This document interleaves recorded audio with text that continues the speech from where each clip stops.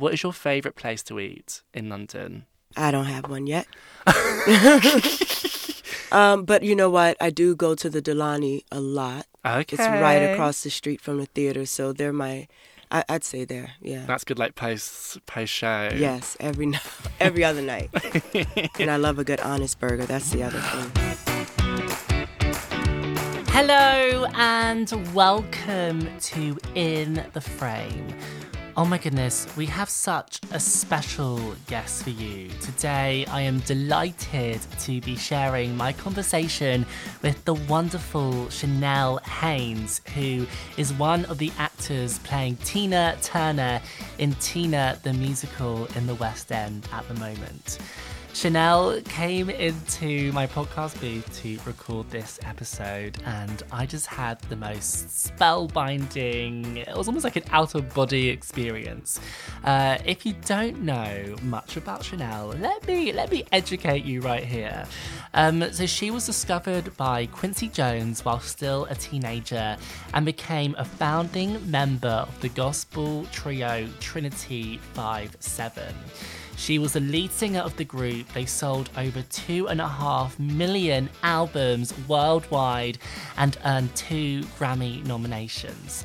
They were managed by Matthew Knowles, aka Beyonce's dad, and they essentially spent nearly 2 decades entertaining audiences around the world in arenas. They did everywhere from Madison Square Garden to Wembley Stadium, whilst both their first 2 albums debuted at #1 on the Billboard Gospel chart. Chanel isn't totally new to theatre because she previously starred as Billie Holiday in Lady Day. She did that for a run in Texas and won Best Leading Actress in a Musical at the B. Iden Payne Awards. But Tina's a big deal for Chanel. She decided that she wanted to play this role. She auditioned on Broadway. She moved to London, brought her family with her, and it is an incredibly big moment. I've never heard a story quite like it. I've never met someone with such drive and determination. It's an incredible conversation. Here's the interview. Chanel Haynes, you're in the frame. I'm in the frame. You're in the frame. Oh my gosh, I just riffed to a Grammy nominee. To Tina herself. This is going to be real. This interview, I can't wait. You're riffing already? Oh, yes. We're going to go. I want to talk all about vocals in a sec, actually. Like, I need to know. I don't get how anybody could do what you're doing on stage right now. Oh, my God. I spoke to lovely Rianne Louise, yes, for the Tina covers. And again, I'm just like, how do you do this? Anyway, before we do all that, okay, I want to know, how are you? I want to know what gear your head is in right here, right now, today. Oh, you know, I wake up in the morning and decide who I am that day. So it's very random. I could be, in my fantasy world where I'm playing, Bach and burning candles, on vinyl, playing all my favorite classicals, or I'm just raging, running around the house with my newest wig, because I get really excited when I get a new wig. And, I'm a mom, I have 2 kids. So sometimes, I would just go to a museum, it's really random. I don't have a set. I get bored very easily with like a pattern. I just have to be in the moment. So, but right now, my head is right here / a cheeseburger somewhere, somehow. I gotta pull back on the cheeseburger. Chanel told me that she haven't eaten today. And it's like 2 p.m. And you're playing Tina Turner tonight in the West End. Oh, God. Sorry, maybe I should. No. I'll get it in there. I'll find it. And you have had this whirlwind time. So some people listening might not know that you, there's a whole journey about you getting to Tina, which I've been finding out about, which is crazy. Mm-hmm. But then you were all ready to go. You got the role. Yes. You're about to open, and then the pandemic hit. Yes. So you had to wait all of this time. Yeah, it's like, you're just ready to give birth, and you're like 10 months pregnant. It's like, when am I going to have this baby? And they say you have to keep the baby inside you for a whole another year. Another year. I'm like, this is very uncomfortable. That's not what anybody wants. No. So if we rewind, you've had this incredible career in the music industry. Yes. But when you were growing up, when you were starting out, was there any presence of theatre in your life? You know, when I was in junior high, I had a teacher. Her name was Miss Sandra Anderson Richards. Ooh. And I just adore her. And she's still very much a part of my life. And she's always very proud of anything I've accomplished.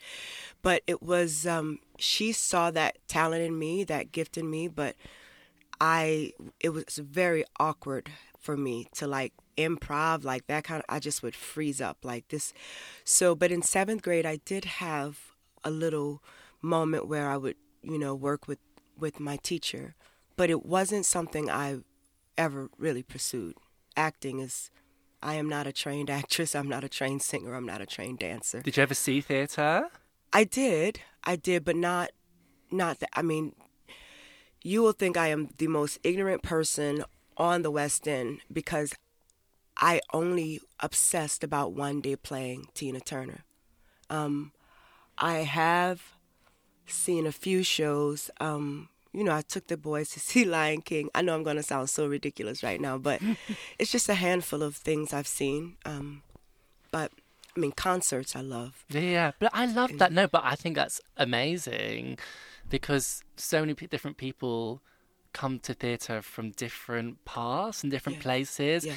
And I would hate for somebody to think, oh, but I didn't do this as a child, or oh, but I didn't go to drama school, and to think that they can't then come here and do this. Right. So I'm all for different people platforming their stories and their journeys to be like, actually, look, I did it this way. You can do it your way. You Absolutely. know? It's so important. It's really important to be able to share this kind of information because, I am a big advocate for I will disconnect and cut off anything or anyone or any entity that doesn't serve my big picture. And there are really good people out there. It doesn't mean that they're not a good person. They're not serving your purpose. And sometimes those are really hard decisions to make, but they're important for your big picture. And something like moving to another country with 2 children and a husband who my husband says, you know what, this is your dream. I'm right here with you. I've just, and the Tina cast is insane. They're so talented and so warm. It's just such a beautiful chemistry that we have. I didn't expect that. I thought I was just gonna, get up there and just sing these great songs that I've always wanted to sing and perform. I didn't know the bonus was gonna be the beautiful, beautiful souls that I've experienced. Well, good. I'm pleased to hear that because I can't imagine what coming to this different world has been like. So if we rewind more, you found yourself in this amazing group doing incredible things. Was that your dream back then? Was that what you wanted to do? Was that something you worked for? I always wanted to sing. I didn't know that it would be in a girls' group. I certainly didn't know it would last 20 years. But after that, I finally was able to do my own solo album, which was an incredible experience. But it was still within the genre that was safe for me, where I had most of my success.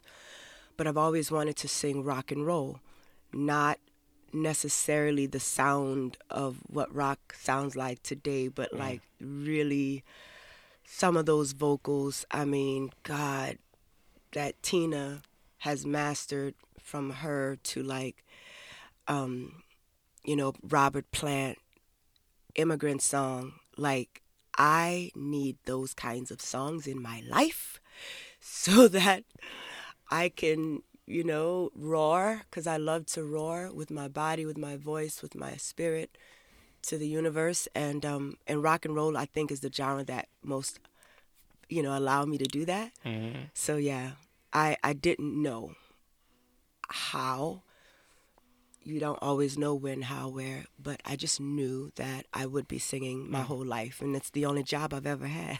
And, technically, did you have singing teachers when you're younger, or when you were getting into group? Were No. your vocal cords looked after, or were you figuring it out? No, I'm a preacher's daughter, so whatever Tina figured out, whatever Aretha Franklin figured out, whatever Whitney Houston figured out, No. Shaka Khan, you know, oh my God, the list goes on and Like, on. if it works for them, it works for me.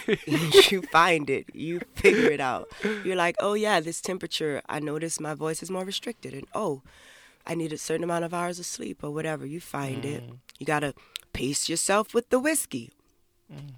I love whiskey. Okay, that's noted. I'm afraid there's no whiskey in here right now. Oh, no, it's okay. I paced myself yesterday. This is very important to remember. The things that you love and enjoy, those are all good. Just learn how to have them in your life. Because it's Billie Holiday who I actually played Yeah. that role, and the things I had to do to figure out even how to find that voice.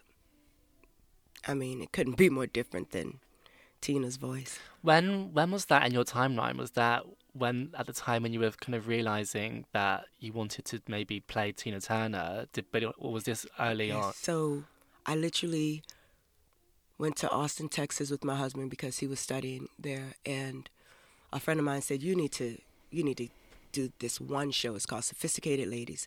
I was like, I'm not an actress, I'm a singer. She was like, all you have to do is sing. You don't really have to act. I was like, ah. So I agreed to do it. And the reason why is because I remembered that I said when I was 19 years old, when I saw that Tina film, I said, if they did a movie, they're gonna do a show. So I decided then and there, I said yes to doing that show.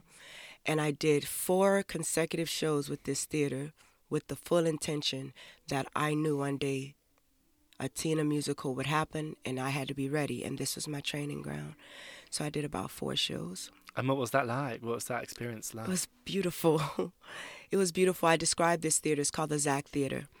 And the Zach Theater was my wound, the place where I was able to go and figure out things with my body, with my, in my head, how to channel versus acting or saying something it was just really eye-opening. Different directors with different styles. I'm like, well, what do you want? And they're like, well, no, you show me what you want. I'm like, oh, I don't know what I want. And then a whole nother director is very specific about what he wants. I was like, this is a different world. I thought I'd figured out directors, and then I didn't. So, but yeah, it's fascinating. And am I right in thinking that you first auditioned for Tina on Broadway? Is that your first introduction to it? So it was when it was coming to Broadway, and you went to audition. Yes. And then you didn't get it, and you were like, oh my goodness, what? Well, I was very confused because in my mind and in my heart, I knew I had everything that it took to get that role. So I said, something is, I don't know what it is. I can't put my finger on it, but it doesn't mean that this is not my role. So I just did a little more homework, and I just didn't realize, because I'm from such a different world in entertainment, that if you start a show and you move it, you're probably going to use some of the main people from that. I'm surprised they even had auditions, really. I think legally you have to just say it. Right, okay. And I don't know how that works, right? So I'm like, oh, an audition. And I asked one of my girlfriends on Broadway, I was like, I'm the only one here auditioning for Tina. Why is that? That's so strange. She said, well, honey, probably because we already know who's going to be playing that role. And I was like, what? I thought they needed someone. I was so naive. But I knew that if Adrian came to America, then who's on the West End? I just needed to tell this story. And it was always supposed to happen. I just didn't know when or how. But it came. So then you basically moved your life to London, and you came here. It was an easy decision to make. Had you ever been to London before? Yes, I had. I've done shows and concerts here before, but I never lived here. No. And you basically flew in, and you were straight into that audition room, and it all happened very quickly. My flight landed at like 1:08, and I just took a train. I still don't know how I found this place to audition. I am in London, fresh off the plane with my luggage, looking for this location. I get there. I'm out of breath. There's 3 or 4 other girls sitting in line waiting. I have just enough time to go in the bathroom and wipe the sweat off my brow, pull my shoulders back, walk in there, and just started, I can't stand the rain against my window. I just start screaming this song out. And everybody was looking at me like, did you? Wait a minute. Is this your luggage? Did you just get off the plane and start singing this song like this? I'm like, yes, I'm ready. This is why I'm here. And yeah, Toby, the musical director, I fell in love with him immediately. He's such a brilliant mind.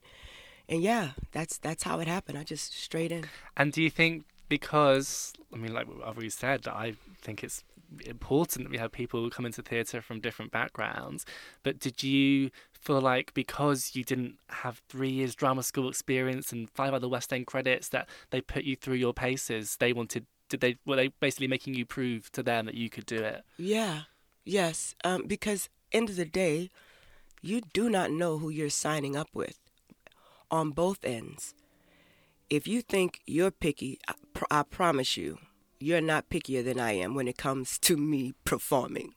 So you're not, no, it's not an arrogant thing. It's nothing like that. It's the knowing. And all a master wants is to be in the presence of other masters, and that's where you feel safe. So if you're a master of costumes, a master of writing, if you meet me, you will know that I have worked my entire life on cultivating and mastering my talent. So I think it's a combination of obviously talent, but grit and determination and focus and drive. It's an interesting combination of things, but I knew that I was the first type of person that was coming in because they knew I didn't know all the rules and the regulation. What's protocol? I still have huge problems with protocol and diplomacy. I'm like, I don't want to do that. I don't understand it. If I understand it, maybe. They're like, well, but it's just normal. This is how it is. Well, the traditions and the things that, Well, within the system, which in my industry, we have similar things. But yeah, it's been a major adjustment for me to learn and respect what's in place, at the same time teaching others how to interact with someone like me who comes into your realm. It can be a beautiful exchange if everybody's willing to learn and be flexible. The only person that has trouble with me is someone who's trying to control me. Everybody else is like, she's so fun. So random. I love that girl. Just ask my husband. Just don't try to control Chanel. She's anybody else is noted. But I want to know what your mindset was like, because I love Chanel. I'm obsessed with your mindset of like, I want to play this role. Oh, okay, I'm going to bring my life to London. Oh, okay, I'm going to jump off a plane and go and smash an audition. Like, because so many people put up barriers, I think, in their mind. And half of this industry in this world is navigating that mindset and not seeing those barriers and not being like, oh, but who cares if they don't like me, or who cares if I get rejected? Because we can say that in a flippant way, but actually it's really hard. Rejection is rubbish. So how did you or did you maintain that mindset, or did you have moments of like, oh God, I'm embarrassed, or what if I don't get this and I look stupid? Like, how did you navigate that? Of course, because it's what I recognize in myself is my humanity and my spirituality. I am both. I'm a woman. I am, African American. I'm a mother. I'm a wife. I'm a friend. But before all of those things, this person, this little, female body with dark skin and red nails or whatever it is Stunning you nails, physically, yeah. whatever you see, this is not the first thing that walked into this room. The first thing that walked into this room was the force in me. And when people are confident enough, when you walk into an audition, if you quote unquote reject, you're not rejecting this body. It's the force. Either sometimes people are like, oh, that's too much, or they're like, it's not enough, or I can't put my finger on it. It's all these things. So I try my best not to take things personal, because it's very easy to look at someone and assume something and get it wrong. Mm-hmm. That happens so often. Mm-hmm. And then we then take that as a truth. Like, when I didn't get that audition on Broadway, I promise you, I did not wonder if I smashed it or not. I just said something else is going on.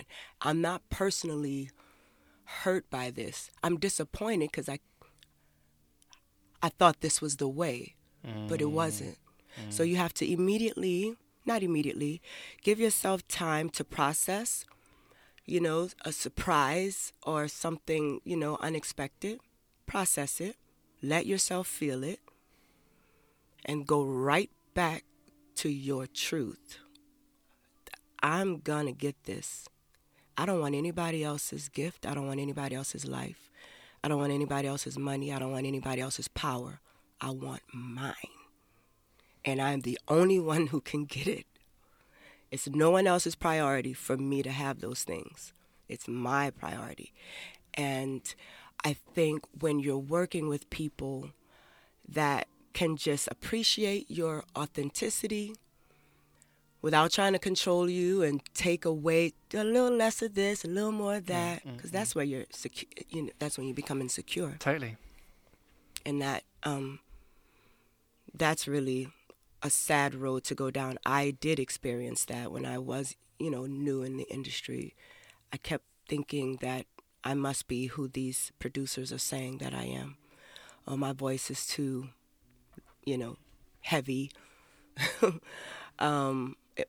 My voice wasn't pretty like the other girl's voice. And so I would try to change my sound to fit this random, insignificant person with an opinion.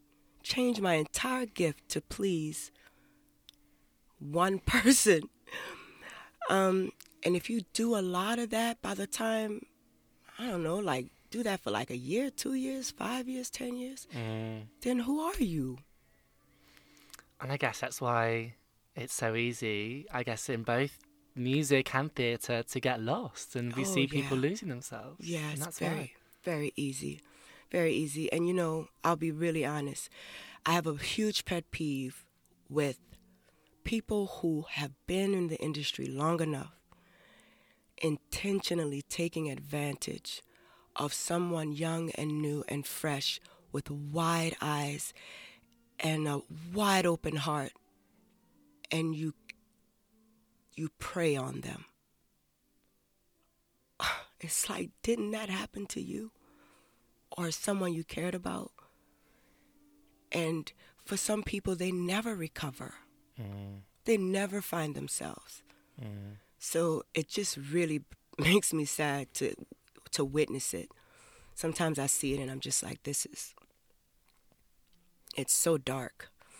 And so I just try to be the absolute opposite example and light. If a spotlight is on me on stage, that's where I get my shine on, right?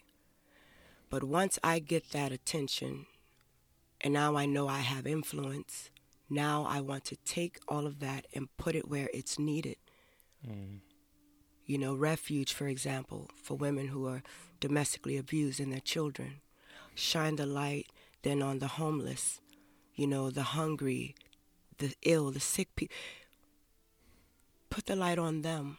But you've already used your platform. I know we're jumping now, but That's since fine. being in Tina, there was a gala, wasn't there, for an Yes. amazing charity? Yes, for Refuge. And was that something that you Yeah. pushed for? Were you involved in You know, that happening? I'm so glad you're asking me about this, because this is a really special story.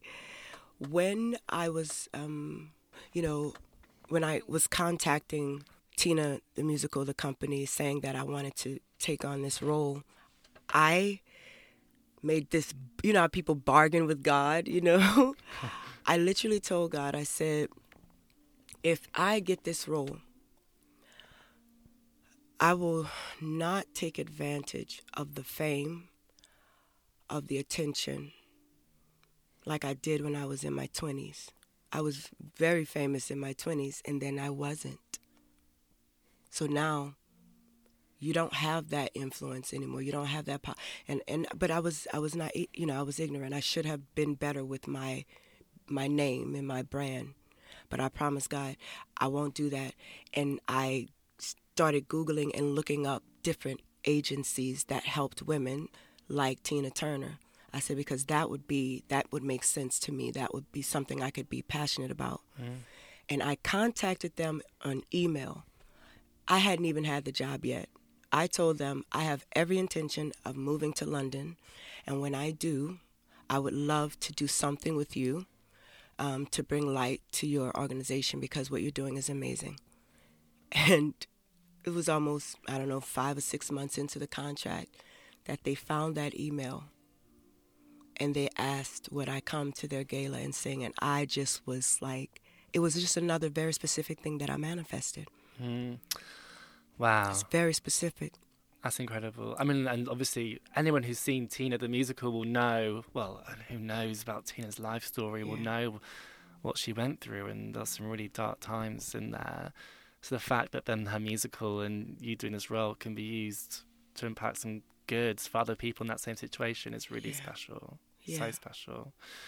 So sorry, you were in the audition process. Mm-hmm. You were going at it. You were like, you were being you were being your authentic self, you were getting at it. What kind of preparation were you doing? You said you'd never acted before. Yeah. You weren't an actor. Mm-hmm. How were you going through these rounds? How were you approaching this material? Was it the team there that were helping you? Were you seeking help from elsewhere? What happened? No. Chanel, don't do this to me. No, I did not. I stayed in a hotel on Airbnb in Angel, because I heard that's where all the cool artists live. Did it live up to expectation? Yeah. It was so funky, so cool. I was like, oh, I love it. To be, yeah. And I would just be in my room with my phone, and I would record myself, and I would listen back to myself and say, that sounds fake.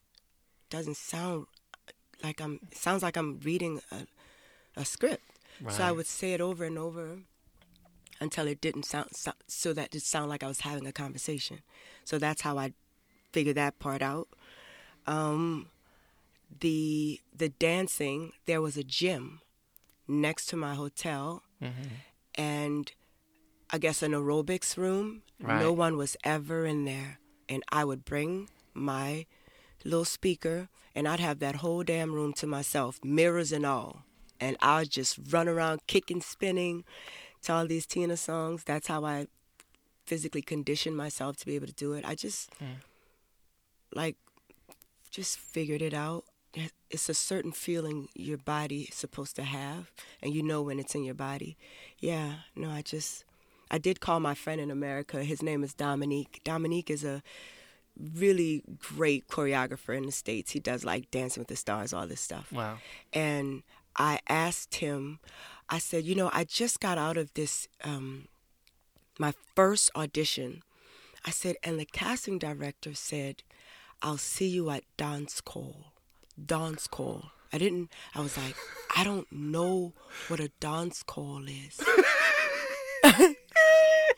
And he was like, are you sure she didn't say, what was it? Like movement call. Movement, yeah. And I was like, no, she definitely didn't say movement. She said, he was like, oh boy, okay. This is like This is Get intense. ready, Be yeah. ready. So I got really nervous. So I had no idea what I was walking into. When I got to the dance hall, I'm obsessed. I walked in, and every girl is 19, 22, max 25. Here I am, 44 in my prime. Hello. And I walk in with the longest, beautiful wig. My favorite one, I call her Diana. They all have names. They're all my girlfriends. I brought Diana with me. And I had on, and I went to a dance shoe place, and everyone said, this is the place you go for dance shoes. So I was like, well, if I'm going to a dance call, I have Right. to get Yeah. dancing shoes. So I buy these shoes. I don't know what I'm doing. And I come to the dance call, and every girl is in sweats and tennis shoes. What do you call them? Like jazz shoes or No, like running shoes. like trainers. Trainers. Yeah. They're in trainers. But I'm in these 200-pound dance shoes that I said I'm supposed to have so that I can do a good job. I don't know what the hell I'm doing. And I get there, and these girls, I've never seen legs go that high in the sky so fast. I'm thinking, this is not going to go well. You know what I did, though? I said, I'm going to be the best version of Chanel. They will see me channeling Tina Turner. If a 44-year-old Tina Turner came into a dance call, how would she present herself? How would she move? And that's what I did. I can't do that. That's not what I do. No. But I would work that wig like Tina would work her wig. I do her physicalities, her mannerisms, because no one is doing that. They're just executing what's required. I will, and they give you these steps so fast. I'm like, wait a minute. You want me to do it right now? It's so fast. And the girls are like, okay, got it. I was like, Ah! but yeah. But look, I mean, you did something right. So how long was this process taking? When did you get the call to say? Because originally you was for an alternate position, right? Yes. And then that changed. Was it like months? Was it lots of rounds? It took me about 2 months. Wow. Okay. But to your point of like, what? Because this is the first for them. How bad does she want this? Is she really? The musical director, Nick Silverback, he's it's truly a genius. And just watching him pace the room while I was singing, and I could tell he was hearing things on many levels, like not just the obvious things. And I was like, I must have sang River Deep Mountain High about 5 times. Oh. It felt like 10 times, but it was maybe 5, beginning to end. Much later, he told me he was pushing to see when will I break? Right. Yeah. Because if your voice can't hold up to him, you're probably going to have some vocal issues very early on in the show. I sang that damn song 5 times. I almost started crying, and I refused. And he would ask for other songs like, can you sing this from a broken heart but with a smile on your face? Right. You know, these kinds of things. And I remember singing one song. I hadn't ever sang it before. I knew it, but I'd never sang it. And he was on the piano, and I just put my hand on his shoulder, which I'm sure I was breaking some kind of protocol rule or something again. But I needed to feel a human connection so that they could feel what I was feeling. And right before I started singing it, I cried a little bit. I was emotional, and he was like, are you okay? I said, I'm okay, I'm ready. And I sang it because nothing about this is automatic. It's not me just trying to get you to hire me or to like me. Yeah. This is a personal journey. It's what it means to me. It is my experience. I need a pause to process that I'm about to sing a song of Tina's that I've never even sang for people before. This is special to me. So that's, I think, what fans or patrons, theater goers, whoever, that's what they deserve, is that vulnerability. You're fully exposed. And you have to move them. That's your job. That's, if anything, that is why I'm there. I'm not just entertaining is great. Most people can do that in this field, but very few can move you. And that's a different kind of animal altogether. So figuring out how to bring all this together in 2 months, because I had 2 months to prepare. I was going to acupuncture. I was like, can you look at my knees? Because I've never walked so much in my life, all these trains and buses. And so the lady was like putting electric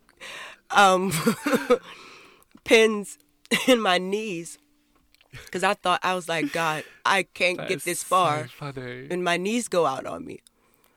But it was because... But one of the biggest challenges before the roll is just the tube.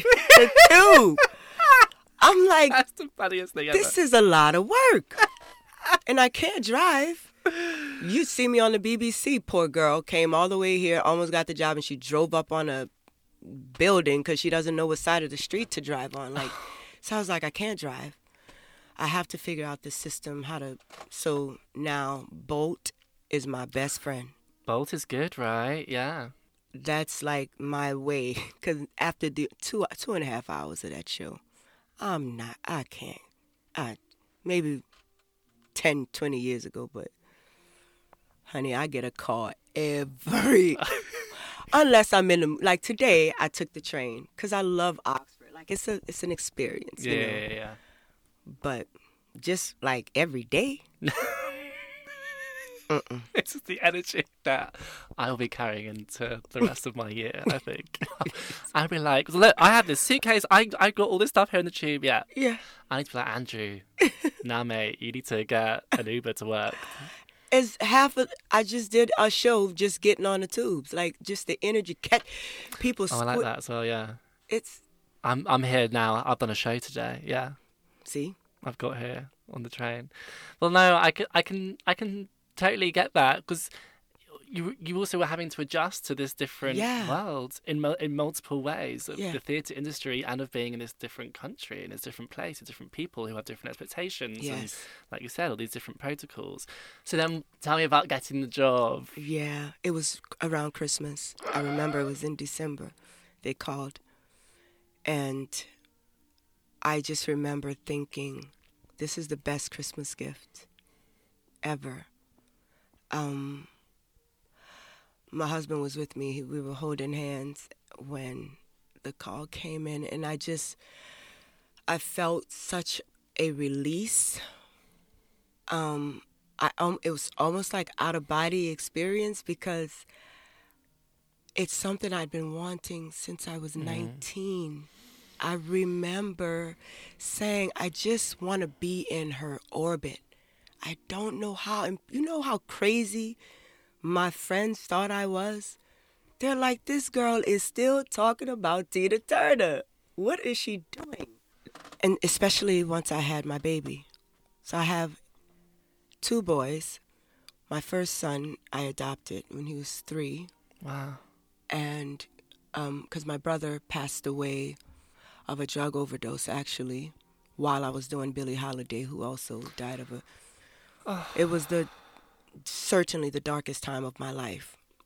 And then after trying for 7 years to have a child, and I always knew I'd have a son, because that's my other gigantic thing I had to manifest. But it's the one thing I couldn't control.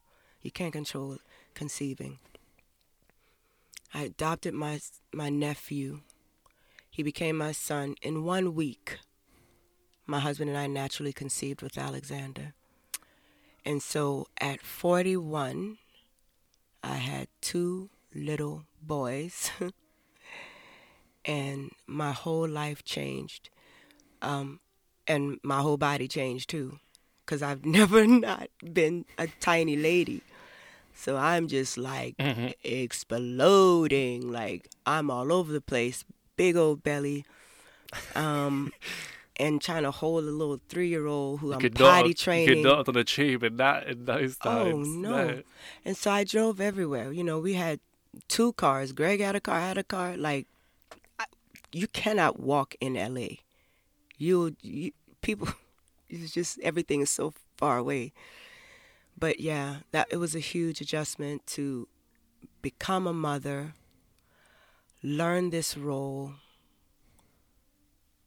Transportation is completely another thing altogether, because I just never walked that much in my life. I was walking a lot. And then coming to those 12-hour rehearsals.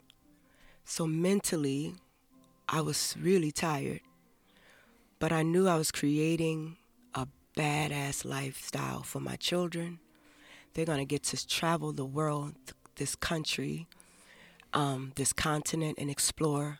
We're literally going to Rome for the purpose of little Alexander going into the Colosseum and roaring.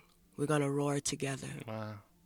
I want our sound, our roar, to mingle with all the roars of the gladiators and the lions and the elephants and everyone else over the centuries.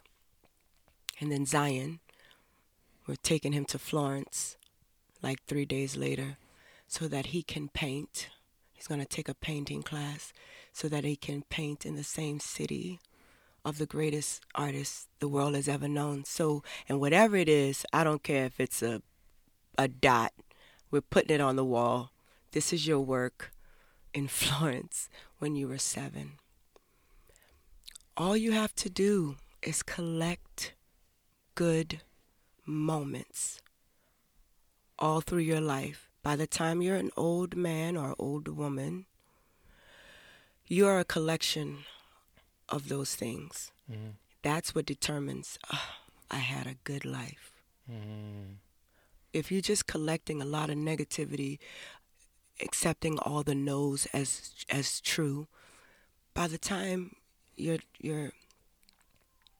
years are almost up, you're like, this sucked. Now I'm out of time and I can't go back and change that. So we're young enough to be aware and conscious. Just even bad things happen, that's fine. Counter it with a good moment every day, and you will have a good life, period. You're gonna, I'll say this one last thing I always say. You're gonna be one or the other. Everybody knows the sweet old lady or the grumpy old lady. Sweet old man, the grumpy old man.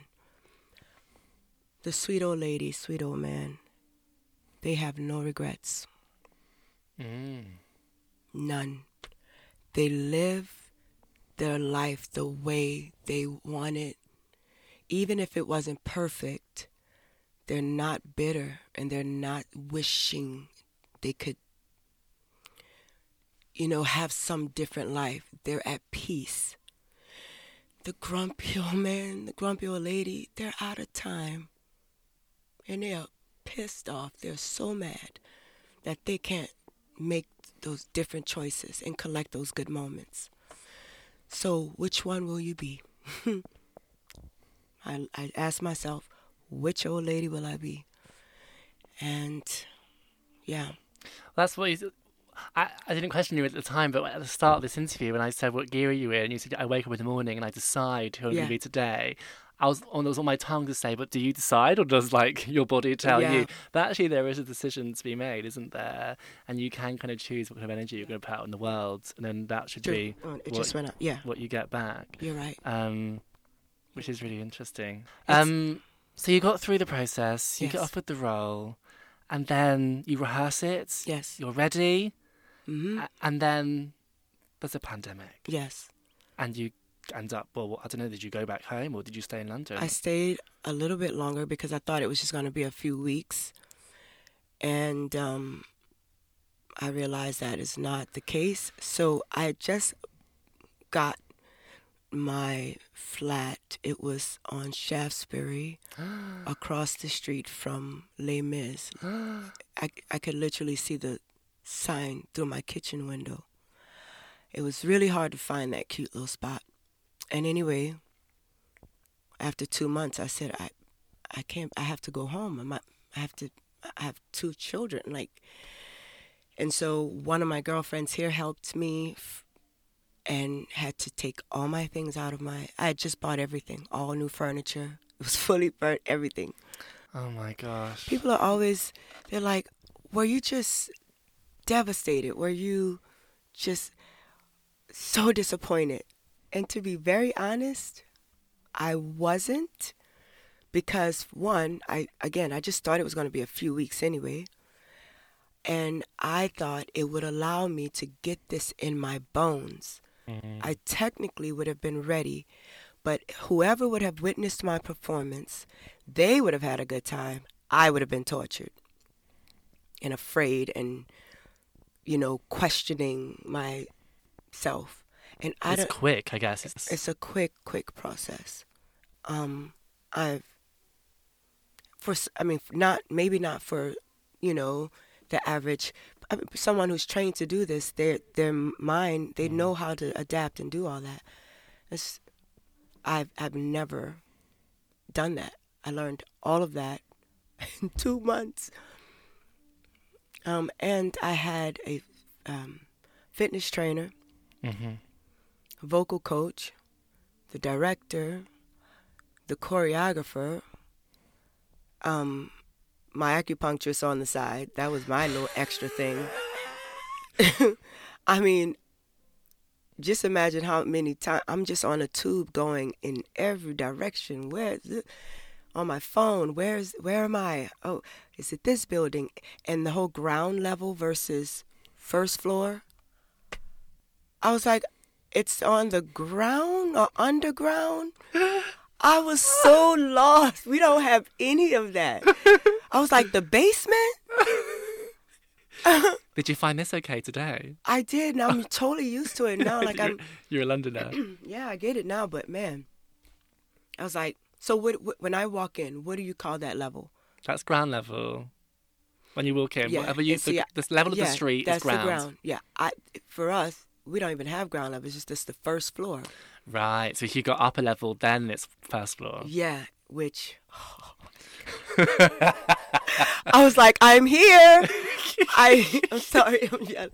I'm like, I'm here, but I'm not sure if I'm on the right level, and it really is difficult because of my dyslexia, I get numbers turned around and trying to remember, did you say up or down? It's just a question, Chanel. Up or down? So if I focus and say, they definitely said up, that's not going to help me, because somehow my brain will go back to, was it definitely not up or definitely up? Do you see what I mean? Yeah. Confused. So navigating on my own was an adventure, but something something I'm very proud that I was able to experience and achieve. Yeah. Mm. So then, take 2. Yes.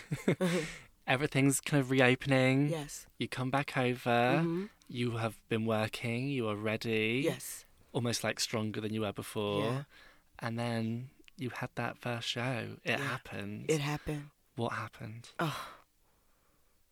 I cried. Oh, I can see I can see your eyes. I always say to people, I'm not a trained therapist, so be really careful what happens in this booth. Chanel. Because you just brought me back to that moment. It's the moment at the end, when it's finally your bow. It's a really sacred little space, because just for 1 second, it's you. Because you've just been telling her story, and now you did it. And it doesn't help that you're on a pedestal. I mean, you're at the top and your hands are up and the entire cast is leaning in towards you and the audience is in tears and joy and laughter. And people can't see. Chanel is on her feet acting this out. I'm just, it felt like a wind, like a whirlwind. And it swooped us all up together in this euphoric experience. And it wasn't that I was bigger or greater, because I was playing Tina.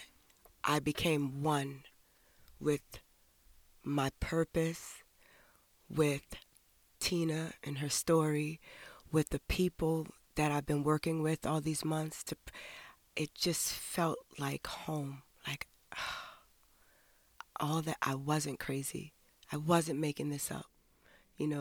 All this is happening in my mind when I stood up there. And to see my husband, oh my God, he was just falling apart out there, just really moved. Were your kids there? No. Have they seen it now? They've seen like the right. mega mix, the dancing and stuff. But yeah, I'm not ready for them to see somebody choking mama and all the other gruesome things. But yeah,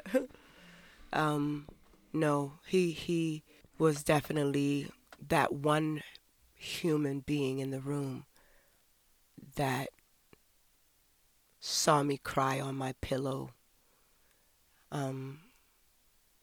when the pandemic happened, and I'm still trying to remember all this stuff. The choreography and my baby is saying, "Mommy, hold me." All these things, really meant a lot to me for him to be in the room, because he's the only person in my family that was present. And had seen exactly everything that happened. So have you got into the routine of it? Is that a thing? Is this a role that you can get used to doing? Yes and no. This is not a normal role. I mean, I'm sure you've said you've seen it for the shows now. Like, this is... Tina is up there. There's a few episodes like Effie White or Alphabet. There's a Frankie Valli. There's a few roles like this which require somebody, to give up their life, essentially. Yeah, absolutely. It's... you think about the 2.5 hours you have to be on stage. That's nothing compared to the hours of your day that are built around making sure you can do those 2.5 hours.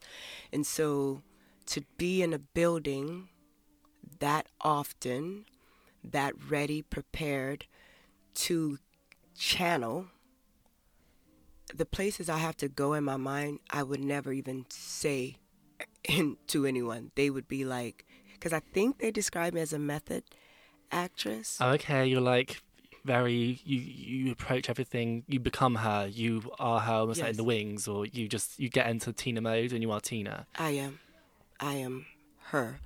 I got punched in the eye by mistake.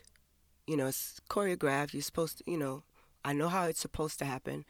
But for whatever reason, the guy, he just missed his own fist and socked me in the eye. And then you fling, then I flip. And then I have to stop him and say, don't stop.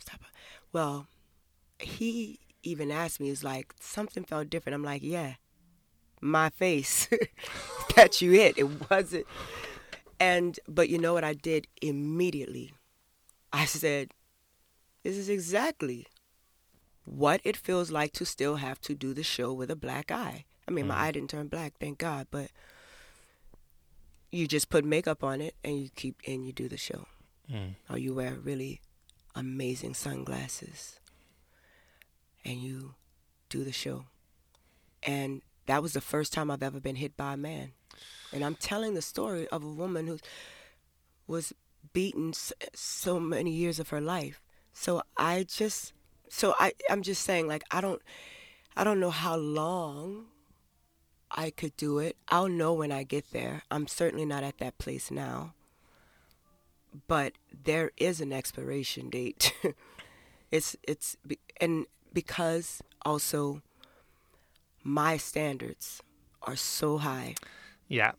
And I cannot and will never get on that stage half-ass. I don't know if I can say that on it. You can say what you want. I can't do that. And so what it cost me to do that show every night is a lot of emotion. I mean, I can spiritually feel things.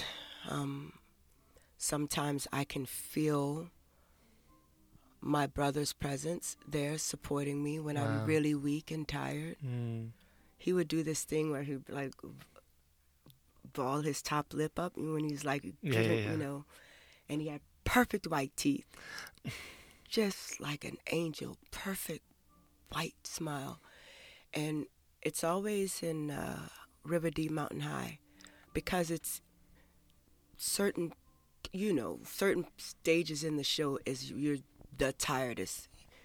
And vocally, that song, there's nothing else going on. It is your voice. It's exposing. It's very exposing. And it's one of her most iconic songs. So you can't improvise and say, my voice is not there, so I'm just going to do this little ring-a-ding-ding. No. And Tina sings from at least 5 places. The head, the nose, her throat, her diaphragm, and then there's a whole nother pocket happening in the back of the throat that's animal-like. And, the nasal, all these places, and they're in that song. They're in all the songs, but they're really exposing that in that song, and I'm just like, come on, Chanel. In my hands, I'm always kind of, trying to reach for the song. But I remember one of the notes I got was, this song is not a lot supposed to be happening. You're not supposed to, because all the other songs you're doing this and that. You have to just stand there and sing, just your voice. No, just try not to do anything. So at first I did that because that's the direction I was given. But I said, pardon me. When you're in a studio, you're doing everything but just standing there, because especially if you're a certain kind of vocalist, that it's like painting, it's like sketching. It's really fine, the places you have to access in your brain. And so your hands are doing things. Everyone has their thing of how they find their voice. So I just told him, I was like, let's just can I just do this scene like a person would record a song in the studio? And so they've been gracious to let me I'm not all over the place, but you have to express it because it's hard to sing that song. So at least let me do the scratching and tweaking to get access to it. So they're like, okay. I'm like, thank you. And at the end, I mean, it becomes a concert. Yeah, a concert. But what I love is that from when I've seen the show before, I've seen it twice before. Yes. And both times I could feel that the audience had latched onto the actor playing Tina, that there was a relationship there. And whilst they were partying and living their best life, they were also kind of thanking that person. Yes. And, it's amazing to see how, Tina's obviously changed your life and has touched you in a big way. And she has changed so many people's lives, and so many people are so thankful for her music and that it continues to help them. And, you get these massive fans who are there, who are living their best life. Yes. And they want to basically thank you. And you must feel that payoff from the audience every time you do it. You must feel that they are with you and that they are basically wanting to thank you. It's very humbling. Very humbling. I mean, you've just been in this is how I describe it. We are in a relationship for 2.5 hours. I'm going to introduce myself. They'll be like, who is this girl out here trying to be Tina Turner? Yes. Yeah. That's a lot of pressure, But especially someone that's not even, no one here has heard of me. They're just taking a chance. I don't have a history of being a strong actress. And so for them to appreciate my storytelling, my little heart just want to explode. I'm just so overjoyed. It's a beautiful, beautiful culmination of things at the end where they've fallen in love with you and you've fallen in love with them. And I always, at the end, I say, I love you, London. I really do. Well, do you love us enough to stay, like, going forwards? I know you're not near your expiry date just yet. Yes. But can you imagine doing other theatre or doing other work here? Like, you're going to go back and leave us? What's going to happen? No, I don't feel like I'm going to leave. I think, and it's so funny because more than me loving London so much, I love seeing my sons thrive. They're just having a ball. They're healthy and happy, and they have their little friends. And I'm the cool mom, you know. I'm the Tina Turner mom. And it's so cute to see my 7-year-old come home and say, Mommy, there's a girl, I won't say her name on radio. And she's like, Mom, she says, you're not really my mom, and my mom is not really Tina Turner, and that you're not famous. I said, did she? Ooh. Honey, I got him a little Tina bag with like all the paraphernalia, a gold marker, and you send this to your friends in your class and say, this is a gift from me and my mommy, from Zion and Chanel. Yes. And I just loved seeing his little face. It's like, oh, Mommy, this is a perfect idea. They're so happy and well-adjusted. And so, yeah, for that purpose, I want to stay in London longer. And my home is very hard to leave. It's so Wait, so you back out on beautiful. Shaftesbury Avenue opposite Les Mis? No, Or somewhere else? I'm in Pimlico. Ah. Yeah. Well, okay. once I bought the boys, I was like, I can't be in Soho. This is crazy. I was like, This is no place for a child no. to grow up. But it just shows you how naive I was. I just was like, this is awesome. This is where I'm living. You know. And then after being there 2 months, I'm like, Ooh, I don't want my child seeing that on a Saturday night or hearing that. I could see and hear everything out of that window. Oh, I was like, this is not going to work. So, yeah, then I found a place in Pimlico that is just perfect so my criteria was near, very close to a station. Because all this walking, I can't handle it. I got to just get to the station. And the other was walkable to their school and central. Yeah, just not too far from the theater so that if I didn't, whatever. So, yeah, I found that it's the perfect location. It's really lovely, and it has an elevator. Wow, which is very unusual for London. When that agent showed me the place, we walked through the door, he pushed that elevator button. I said, I don't care what that unit looks like. I really didn't care. I'll take it. I decided in that moment and that elevator opened, said, you're on ground level. I was like, yeah, girl. You're my new friend. This is where I'm living. But would you do more shows? Would you stay in theatre? Or would you go back to music? Or what would you want to be doing? I never imagined any other musical or in theater. It's because I don't know what show that would make me want to commit to it like I've committed to Tina.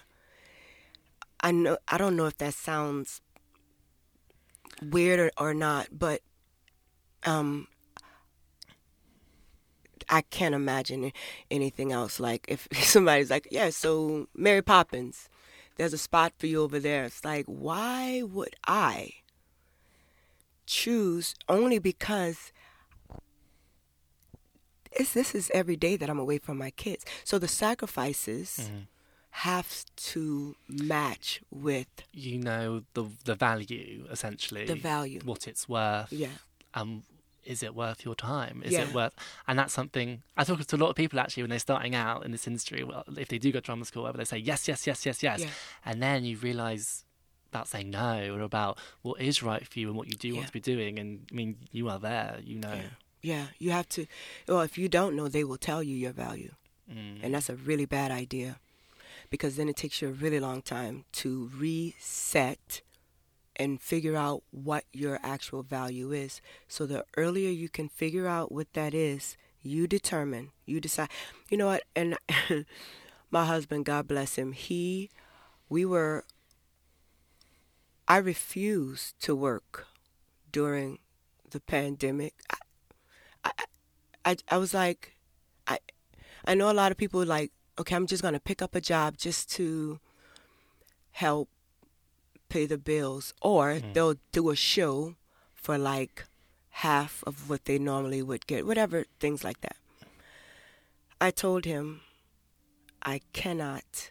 I will eat beans and rice every day before I say yes to one promoter who's going to offer me half of my value, because immediately he's going to tell everybody else the bargain he got, and they will all determine this is her value. I said, are you cool with holding me down? Can take care, because trust me, baby, on the other side, I can't do that because I know my value. And he was like, I got you. Don't worry. We're fine. And I won't say it on radio, but I'll tell you, I have been able to make sure that my value is seen and heard and appreciated, because I'm giving blood, sweat, and tears. I cut my knee open running into a spotlight because the stage went dark, and I was disoriented, like, which wing? There's my blood is on that stage. So, not just mine. There's other people that have bled, but it's you. Before I'll say this one last thing, and then I gotta get a cheeseburger. I told certain individuals that before I did this show, I sang my sons to sleep every night. My voice, without a microphone, without musicians and applause, and it's a mother singing to her baby. And it's a song that I wrote for them when Alexander, when he was born. And I sang it to him every night of his life until I started doing the show, because 6 days a week I had to be in the building regardless. And this was really causing me some real anxiety, because I'm not putting them to sleep anymore. Yeah. So I'll just say I came to a point where I said, I assure you, you cannot afford me. You can't afford me. It's not personal. What I will never get that year back. And I don't put a price on that. You can't put a price on it. So this is why when you enter any agreement, a contract with anyone, don't just look at the dollar amount. Don't even just look at the time frame of, like, how long the contract is. Think about the whole other part of your life, how that will still thrive, because you need both to be a whole, balanced, healthy person. Because I was like, this is imbalance. I can't do this. I'm not, no. And they're like, but this is standard. Well, sometimes standard doesn't work. Sometimes the rules need to change to serve. You want this? You want this on stage? This is what this person needs. Not the talent, the person. We are people. I know I'm making a lot of people mad right now and a lot of people happy right now with what I'm saying. But we are beautiful, exquisite beings that are placing ourselves in front of a mass of people. We need specific, unique things to be able to do it well. So protect that. Chanel, how dare you come into my podcast studio and break me like What? this? This has not been what I was expecting, but thank you Thank so you so much. Can I just say one thing, actually? The Of course. theatre community are very loyal. So even Yes. if you don't stay doing shows, whether you're Yes. doing intimate cabarets Yeah. or gigs or things, you'll be surprised that you'll get people there who'll be like, I saw you in Tina 4 Yeah. times, etc. Like, they Yeah. will stick with you and they will want to see what you're doing next. Let me say, my Instagram, it's my favorite place to go into my messages, Yeah, your DMs. DMs. I get the most beautiful reactions, responses, stories that I can't, everyone, when the show's over, everyone just goes home. But I care, like, who was out there? How did it change you? Were you moved? Do you feel stronger? There are people sitting there who their abuser is sitting next to them watching the show. Oh my gosh, yeah. And when I get an email, not an email, a message from this person who says, that was the last night. That was it. I got my strength that night. So I am Chanel Haynes on Instagram. Please come there and share with me what your experience is, because this is what gives me my fuel. It keeps me, really grounded and connected. And so I have so many of those beautiful stories, and I'd like to hear more of them. Wow. Oh Yeah. my gosh, that's incredible. I can't thank you enough. Thank you. Before you go, I have something for you. I was like, what do I get? A Grammy nominee who's turned West End superstar. Oh. And I said, I'll get them a West End frame mug. Oh, thank you. Oh, Just what is missing Oh. from your mantelpiece. I am obsessed with getting, any art. Like my hats are one of a kind, like these London artists, and no one in LA has this, a honey. West End frame mug, absolutely not. Come on. Did you see Rihanna Louise? She had a lovely picture in I sure her Tina did. costume. Yeah, she was. Oh, you know what? I'm going to take a picture as well with mine in my dressing room. And maybe Rihanna and I can toast. We'll do Stop that. it. That'd that be would really finish cute. me off. Okay, we're doing it. Oh my gosh, I'm going to Okay. die. Thank Okay. you. Go and get your I will. cheeseburger. Have an amazing show tonight. Thank you. And I'm sending you all my love. Thank you. Thank you. You can see Chanel as Tina Turner in Tina the Musical at the Aldwych Theatre in the West End. The show is currently booking through to the 18th of December this year. Thank you so much to Chanel for taking time out of her schedule to record this episode of In the Frame. I'm so pleased she reached out. It was such a pleasure to sit down and have this conversation. I was absolutely in awe. She was on her feet, moving around. Her body was telling me the story, and I'm just so grateful. I had the best time. If you're enjoying this season of In the Frame, hit that follow button. Make sure you subscribe. You can even leave us an Apple Podcast rating or review. And we love hearing from you. So follow West End Frame on the Twitter, on the Instagram, and on the Facebook. Check out our other podcast, The West End Frame Show, for your weekly stagey catch-up, and come back next Friday for another brand new episode of In the Frame. But until then, thank you for listening.